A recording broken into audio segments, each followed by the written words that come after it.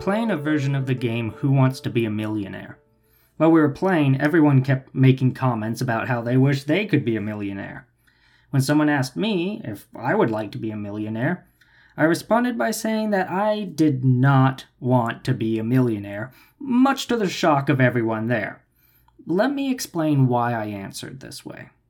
First of all, there's a huge difference between being given $1 million and being a millionaire. Let's say you have no money at all, and someone gives you $1 million. Congratulations, you're a millionaire.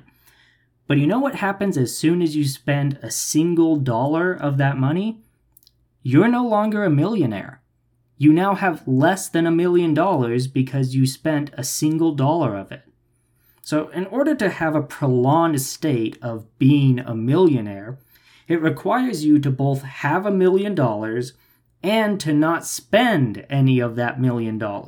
So in order to be a millionaire, that money needs to either not be touched at all or invested and put to work in order to either maintain its value or create more value that can be used. Now, I don't know about you, but I'm not as finance savvy as I wish I was. I don't even really know how to put $20 to work in order to increase its value. All I really know how to do with it is either save it or spend it. So this idea of being a millionaire is something that I would not be able to maintain without spending some of it and therefore losing my status as a millionaire. I bring this up to make a specific point. If I truly wanted to someday live the life of a millionaire, I would first need to learn how to be a responsible owner of $20 beyond just saving it or spending it. Yet, so many of us have this idea that we could be more responsible with more money than we tend to be with less money. Jesus tells a whole parable about how someone is given a large sum of money that he puts to work in order to double its value. Meanwhile, another person is given a small sum of money. The person with that small sum of money just hides it away so as not to lose it.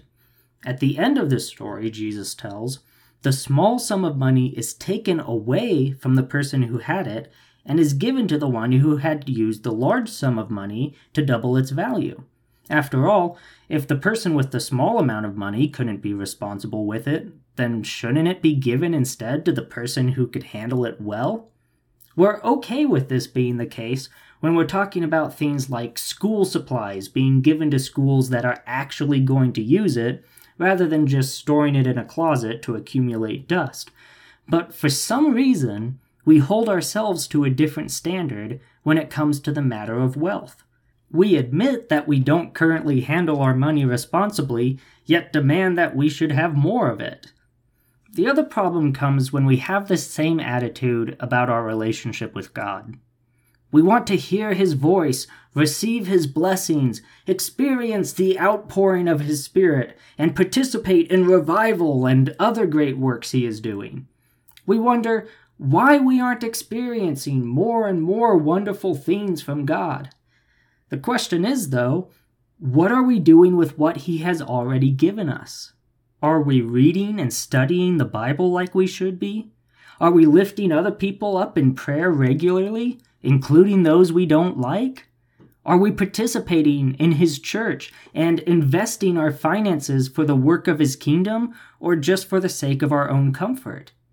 If we want to experience a deeper relationship with Him, then we need to take good care of the relationship we already have with Him and the things that He has put under our care. Before we can be trusted with more, we first need to prove ourselves to be responsible with what we already have. And this is today's Sermon in the Pocket. As always, if you have any other questions for me or you'd like to begin a discussion with me, you can reach me either through the Sermon in the Pocket Facebook page or email me directly at sermoninthepocket@gmail.com. And until next time, I pray that God will bless you as you go throughout your day. Thank you for listening.